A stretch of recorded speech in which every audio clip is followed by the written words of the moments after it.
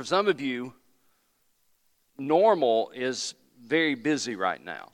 For some of you, normal is getting you to the point where you're saying, man, something has to change. My schedule is killing me. I just can't keep doing what I'm doing.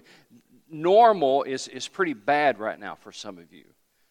On August the 1st of this year, I was walking the streets of downtown Boston on a mission trip, and the team and I were walking through the streets of downtown Boston, and I saw a street sign that literally stopped me in my tracks. I want to show you a picture of that street sign. I don't know if you can see it from where you're at, but it says No Margin Street. When I saw that, I was just blown away. I stopped. Now, and when I looked at it, I said, I know a lot of people that live on that street. Now, full disclosure, it actually had a period behind the N-O. We took that out because that would ruin the illustration with the period. But the No Margin Street really grabbed my attention. I want to describe to you some people who are living on No Margin Street. First of all, they think that busyness is next to godliness. That the busier you are, the godlier you must be. Probably those that are living on that street, their minds are tired, their bodies are tired, their souls are empty. Those who are living on that street probably are living burned out, stressed out lives. Those who are living on that street are usually never off, never unplugged, and never quiet very long. And they're likely struggling with some type of physical pain. They have to go to the doctor every so often because there's just something not right, and they're hurting. I want to say to you today, and those in the Life Center, that if you're living on No Margin Street, it's time to move. It's time to change. We live in a culture that pushes us to our limits. Buy more, do more, accomplish more, go more, win more, more. And I'm convinced that a lot of people are living at an unbiblical, an unnecessary, unsustainable pace. In fact, I would say to you today, it's almost insane what normal is today. And I don't know if you've noticed, but even our kids have gotten caught up in this marginless living. We've done a good job of training our kids to follow in our footsteps. College kids, high schoolers, even middle schoolers are living stressed out lives. Just think about it. Average day for a middle schooler or a high schooler. There's of course school, and then there's activities after school, and maybe there's band practice or soccer practice or cheerleading practice, and then you eat supper in the car on the way to the ball game, and then you get home in time to do a little bit of homework before you go to bed, before you get up tomorrow to do it all over again. And that's the life that a lot of middle schoolers and high schoolers are living. Oh, and there's travel ball on the weekends, by the way. And so if someone asked those kind of people, said, are you enjoying life? They would probably say, I don't know, I'm too busy to notice. I'm just trying to keep up. I'm just trying to keep everything going. Now, if you ever look in your Bible or you look in any book, you can just look in your Bible right now, but if you look in any book, you will always find white space in any Bible and in any book. Now, if you ever thought about it, some Bibles and some books have a lot of white space in them. And you could look at that and say, well, I tell you what, those publishers could have gotten a whole lot more words in there if they just filled up the white space. If they just run the words from side to side, from top to bottom, if they didn't leave any white space, they could put a whole lot more words in that book. The problem is, you wouldn't read a book like that.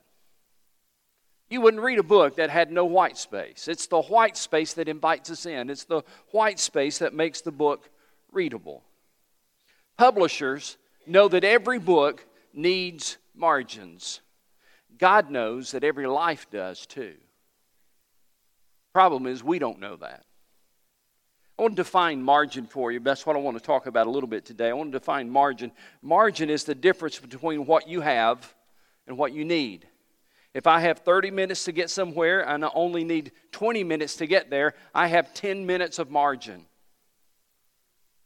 Anybody know what margin is when you're traveling like that? It's usually the other way around, isn't it? Running 10 minutes late. Andy Stanley said margin is the space between our current pace and our limits. Now here's the problem. Listen to me. Over the Life Center, listen to this. we tend to live life at the limit. We tend to live life without very much, if any, margin. We tend to redline our life to the point where you just can't cram anything else in there anymore. Now, some of you have an extraordinary capacity to juggle a lot of things. You've got to have an extraordinary capacity to keep up with a lot of stuff. I want to tell you something. Listen carefully. Everybody has limits. Everybody. If you live your life at the limit, if you keep pushing longer and longer and cramming more and more into your life, at some point you will quit enjoying life. I'll say that again. If you keep pushing life to the limit, at some point you'll stop enjoying life. At some point you'll begin to recognize the signs of stress, the signs of burnout, the signs of frustration, just a lack of happiness in your life. So let me define margin for you in another way. Try to help us understand it. Margin is the rest that is built into your everyday life. Or maybe I should say margin is the rest that should be built into your everyday life. It's the space between our load and our limits. Now, I want to be honest with you and say that the word margin is not found in the Bible. You can try to look it up. You won't find it. But the concept of margin is definitely in the Bible and throughout the Bible. God actually built into our lives, breathing room, if you will. He built into our lives some space. He built into our lives some margin, and God called it the Sabbath. The concept of setting aside some time, the concept of margin, the concept of not running to the limits really goes all the way back to creation. So take your Bibles, and I want to show you what God intended and how God created this world. And go to Genesis chapter 20. Genesis chapter 2. Genesis chapter 2.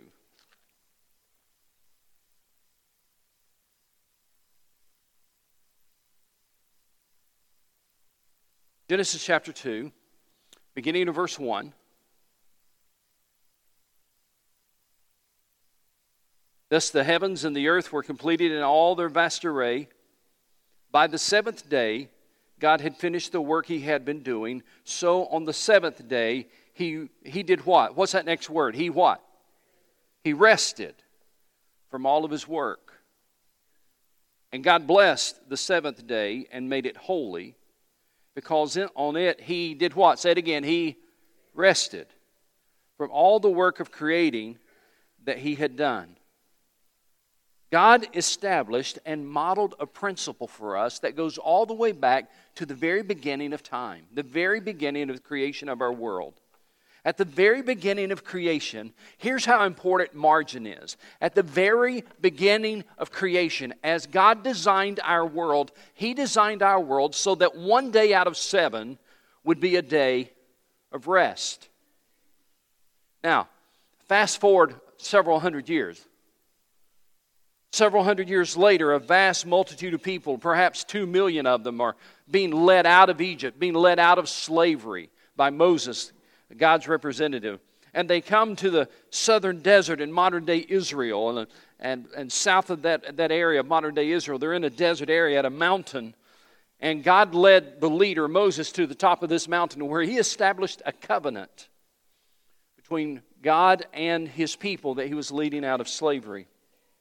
It was a sacred covenant with the Most High God. And we read about that covenant in Exodus chapter 20. So let's go over a book to Exodus chapter 20.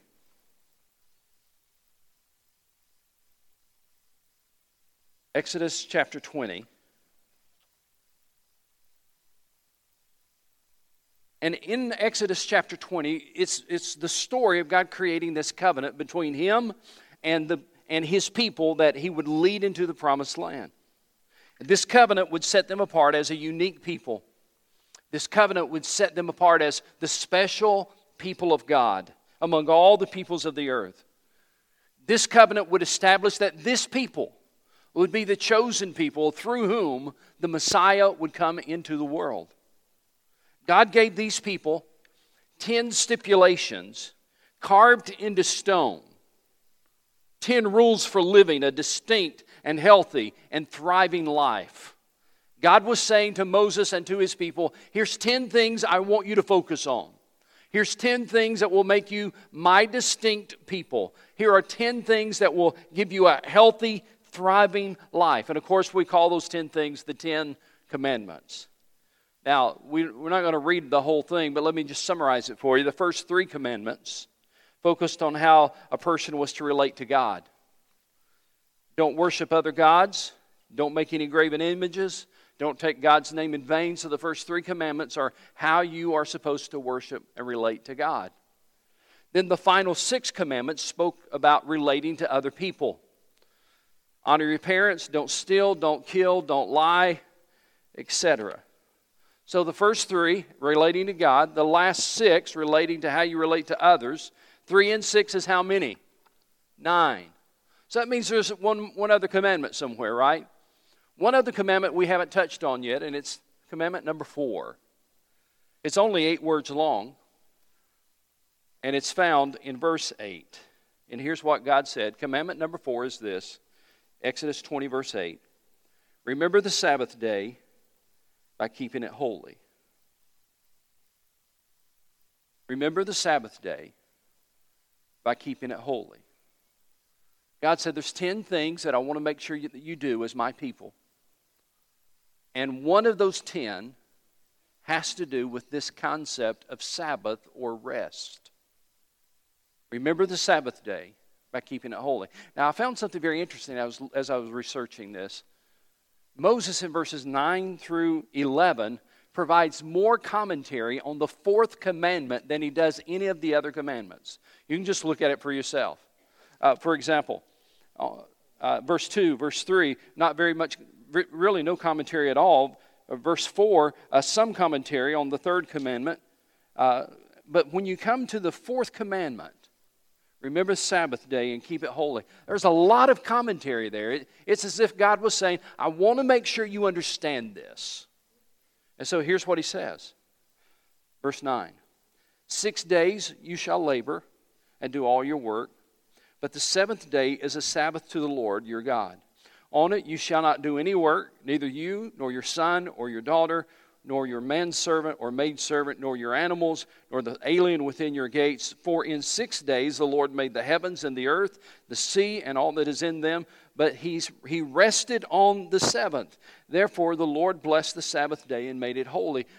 Moses is going all the way back as he relates what God has told him. He points the people back to creation, back to what we read in Genesis 2. Now here's something that you may not know. When they established this as one of the 10 commandments, when God said, this is one of the 10, I want to make sure you follow this. And God said, I want to make sure you take this seriously. Here's something you may not know. God established a penalty for their own well-being and for their survival. God established a severe penalty if they violated commandment number 4. Remember the Sabbath and keep it holy. It's kind of interesting if you'll go over to chapter 31. Chapter 31, look at verse 14.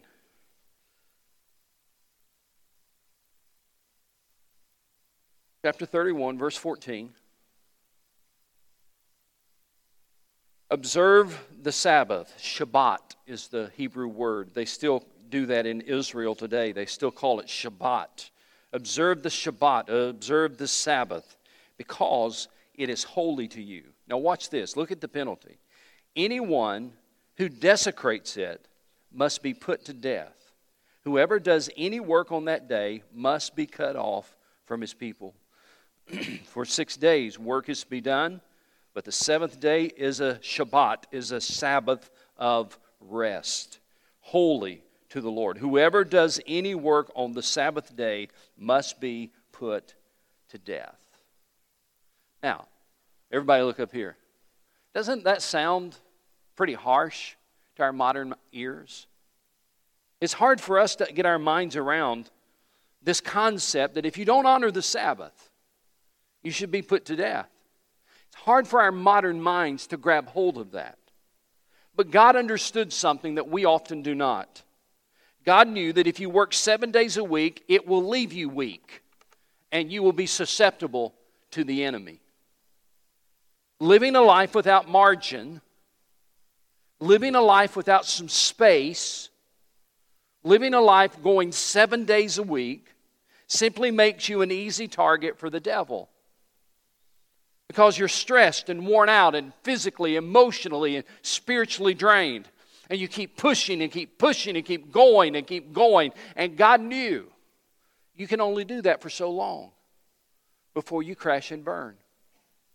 God knew that if you don't honor the Sabbath, if you don't take some space in your schedule, if you don't create some margin, God knew you'd be an easy target for the devil. Richard Swenson has written a book 27 years ago, I think, called Margin. It describes marginless living. See if this sounds familiar to anybody. He said, marginless living is being 30 minutes late to the doctor's office because you're 20 minutes late getting out of the bank, because you're 10 minutes late dropping off the kids at school, because the car ran out of gas 2 blocks from the gas station, and you forgot your wallet. Might sound like a day you've had this week. If I've described your life so far, if I described that with that little illustration, you might be living on no margin street. It might be time to think about moving. You see, when there's no breathing room, if you don't hear anything else, listen to this over in the Life Center. If you don't hear anything else, make sure you get this. When you live on no margin street, when there's no breathing room in your life or your schedule, several things will likely happen. Number one, your stress level rises. This is so easy to understand. If you're driving somewhere and you're running late, do you know how the stress increases as you keep looking at the clock, and it's obvious that you're going to be maybe late, and then it becomes obvious that you are going to be late, then it becomes obvious that you're going to be 3 minutes late, then you're going to be 5 minutes late. And the more that you go like that, the more the stress increases. Your stress level will rise. Number two, your satisfaction level lowers. You find yourself doing more and enjoying it less. Life is just not as fun as it used to be. And sometimes church is just not as enjoyable as it used to be. And you're wondering what's wrong. And maybe it's just that you're pushing 7 days a week and you haven't experienced margin in your life. Satisfaction level lowers. And number three, your relationships suffer. You can be with the people that you love, but you're not really with them. Because the phone is always on, you're always on the computer, your mind is always running. And you might say, well, Keith, that's just the nature of the business that I'm in. That's just the nature of the industry that I'm in. It's just the season that I'm in. I mean, Keith, if I was like you and only worked 1 day a week, I could do that. But I have to work 7 days a week and I still can't keep up. I'm sure you're right to an extent, but I'm going to tell you something. Listen to me. It still doesn't change the fact that the most important relationships in your life might be suffering. You know what I found? Listen carefully. I found that some people, they say, I don't have time for this. I don't have time for my marriage. I'm just too busy right now. I hope to kind of get back. I don't have time for my kids right now. I got to get this project done. I don't have time. And they don't have time until their marriage falls apart, and all of a sudden they get motivated. And you know what? They find time to try to put their marriage back together. They don't have time until their kids are wandering off and become prodigals, and all of a sudden they find time to try to help their kids then. It's kind of amazing. We don't have time. When really things begin to collapse, we find time. See, it all depends on what you give priority to. And what I found is, it's not just your relationships with people that suffer. It's also your relationship with God that suffers. For some of you over in the Life Center, those listening here, it used to be you were so committed to the Lord. You came to church every Sunday morning, Sunday night, Wednesday night. You used to really take time with God in His Word. Now it's a verse or two here and there on the run. See, God's building space in our lives. And when we ignore that principle, we pay the price. Now, some of you are going to be thinking, if you haven't already, you're going to be thinking, no, wait a minute, Keith. We're New Testament believers. We live under grace. We're New Testament believers. We don't keep the Ten Commandments anymore to try to gain God's favor. We live under grace. We're New Testament believers, and we're not obligated to keep the Ten Commandments to gain God's favor. And I would simply say to you this, but isn't there still wisdom in the Ten Commandments? Yes, we're under grace. Yes, Jesus has freed us from the law. But isn't there still wisdom in the Ten Commandments? I mean, let's just give you a little test. You know, one of the commandments says, thou shalt not murder. Do you think that's still a pretty good idea? Thou shalt not steal. You think that's still a pretty good idea? Thou shalt not commit adultery. You think that's still a pretty good idea? We still live under the wisdom of the Ten Commandments, though we do live under grace. But listen to me. It seems like Christians today have decided that it's okay to keep 9 of the 10 Commandments. We still believe in 9 of them. It's that 4th one. Remember the Sabbath and keep it holy. It's that 4th one that somehow we've deemed as not relevant in our modern society. And we are experiencing the negative consequences of that decision. Now, let me pause for a moment. Can I confess something to you? This is a hard message for me to preach. You know why? Because my Sabbath is my busiest day of the week. Now, I do work more than one day a week, believe it or not. I really do. But Sunday is my busiest day of the week.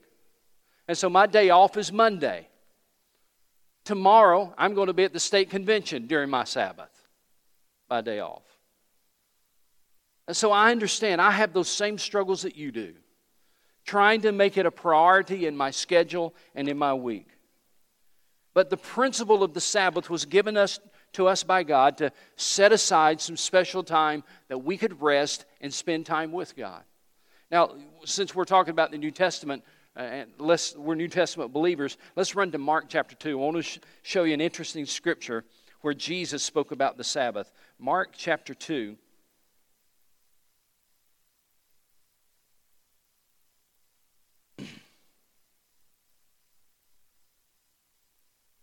Mark chapter 2, verse 23. One Sabbath, one Shabbat, Jesus was going through the grain fields, and as his disciples walked along, they began to pick up some heads of grain. And the Pharisees said to him, "Look, why are they doing what is unlawful on the Sabbath?" You know, now let me stop there for a moment and explain to you real quickly that in the days of Jesus, or by the time of Jesus, humans did what humans do. That is, we complicate things. And so, by the time of Jesus, the Jews took that 4th commandment and they continued to add commandments to that 4th commandment. They continued to add laws to that 4th commandment, saying, so how do we keep this? How do we make sure that we're not working? Because God said that if you work, you ought to be stoned, you ought to be killed. So how can we be sure that we're not breaking that commandment? So they made all kinds of rules and regulations about working on the Sabbath. And by the time of Jesus, there was just a multitude of rules about working on the Sabbath. And that's what Jesus is dealing with here. The disciples picked some grain out as they were walking through a field, and they were eating it. And the Pharisees said, wait, you're breaking the Sabbath. You're working on the Sabbath. And then here's what I want you to focus on, what Jesus said to them. Verse 27, or verse 25. He answered, "Have you never read what David did when he and his companions were hungry and in need? In the days of Abiathar the high priest, he entered the house of God and ate the consecrated bread, which was lawful only for priests to eat, and he also gave some to his companions." Now, verse 27, look at this. "Then he said to them, the Sabbath was made for man, not man for the Sabbath." The Sabbath was made for man. Can I translate that for you? The Sabbath is not for God's benefit, it's for yours. Let that sink in for a moment. It was a day intended for you to experience rest, physically, emotionally, spiritually. experience restoration. Jesus himself said the Sabbath was not made for God. It was made for man. Isn't that interesting? Now, some of you have probably said from time to time what I have often said and been convicted about. I've often said, listen, I'd rather burn out than rust out. I can rest when I get to heaven. That sounds super spiritual. I'd rather burn out than rust out. I can rest when I get to heaven. That is super spiritual, but there's just one little problem with it. It's not biblical. It really isn't. I want to show you what I'm talking about. You see, Mark chapter 6. Go to Mark chapter 6. Jesus knows that we have limits, and God knows that we have limits, and the Lord is just trying to get us to understand that and to adjust our schedules accordingly. So we see this record in Mark chapter 6, verse 30. The disciples gathered around Jesus and reported him all that they had done and taught. That is, they came back from a mission trip, if you will. Jesus had sent them out preaching throughout Galilee, and they went out for several days preaching and performing miracles, casting out demons. They're excited about what God has done. They're excited about all that they've done and all that they've experienced. They come back to Jesus, and on a scale of 1 to 10, they're a 12 as far as excited. And they're telling Jesus all that they've done. They're telling Jesus all that they've experienced. And look what happens. Verse 30, the disciples gathered around Jesus and reported to him all that they had done and taught. Then, because so many people were coming and going that they did not even have a chance to eat, it was a busy time, Jesus said to them, "Come with me by yourselves to a quiet place and get some rest." Now, the Scripture doesn't say this, but in my own sanctified imagination, I could think of Peter saying, "Rest? We got all eternity to rest. Let's go do some more of this." And Jesus said, No, you need to rest. It's interesting, if you really study that, Jesus never said, "I love that mission report." He never said, "What a great thing you've done." The only thing he said in response to their mission report was, "Guys, you need to get some rest." Jesus seemed more concerned with helping them establish healthy rhythms in their ministry that would sustain their ministry. He was more interested in this healthy rhythm than he was in their ministry report. It's almost as if Jesus said, and I confess, I'm reading through the lines. It's almost as if Jesus said, you can't keep this up. You can't do this all the time. You're going to need some margin in your life if you're going to continue to do ministry. If anybody knew that the stress of ministry, it was Jesus. And after the disciples came back jacked up and excited about all that they had done, Jesus took them aside and said, "Now let me teach you something else. Let me teach you how to rest." You see, remember this. Listen, doing God's work is very important.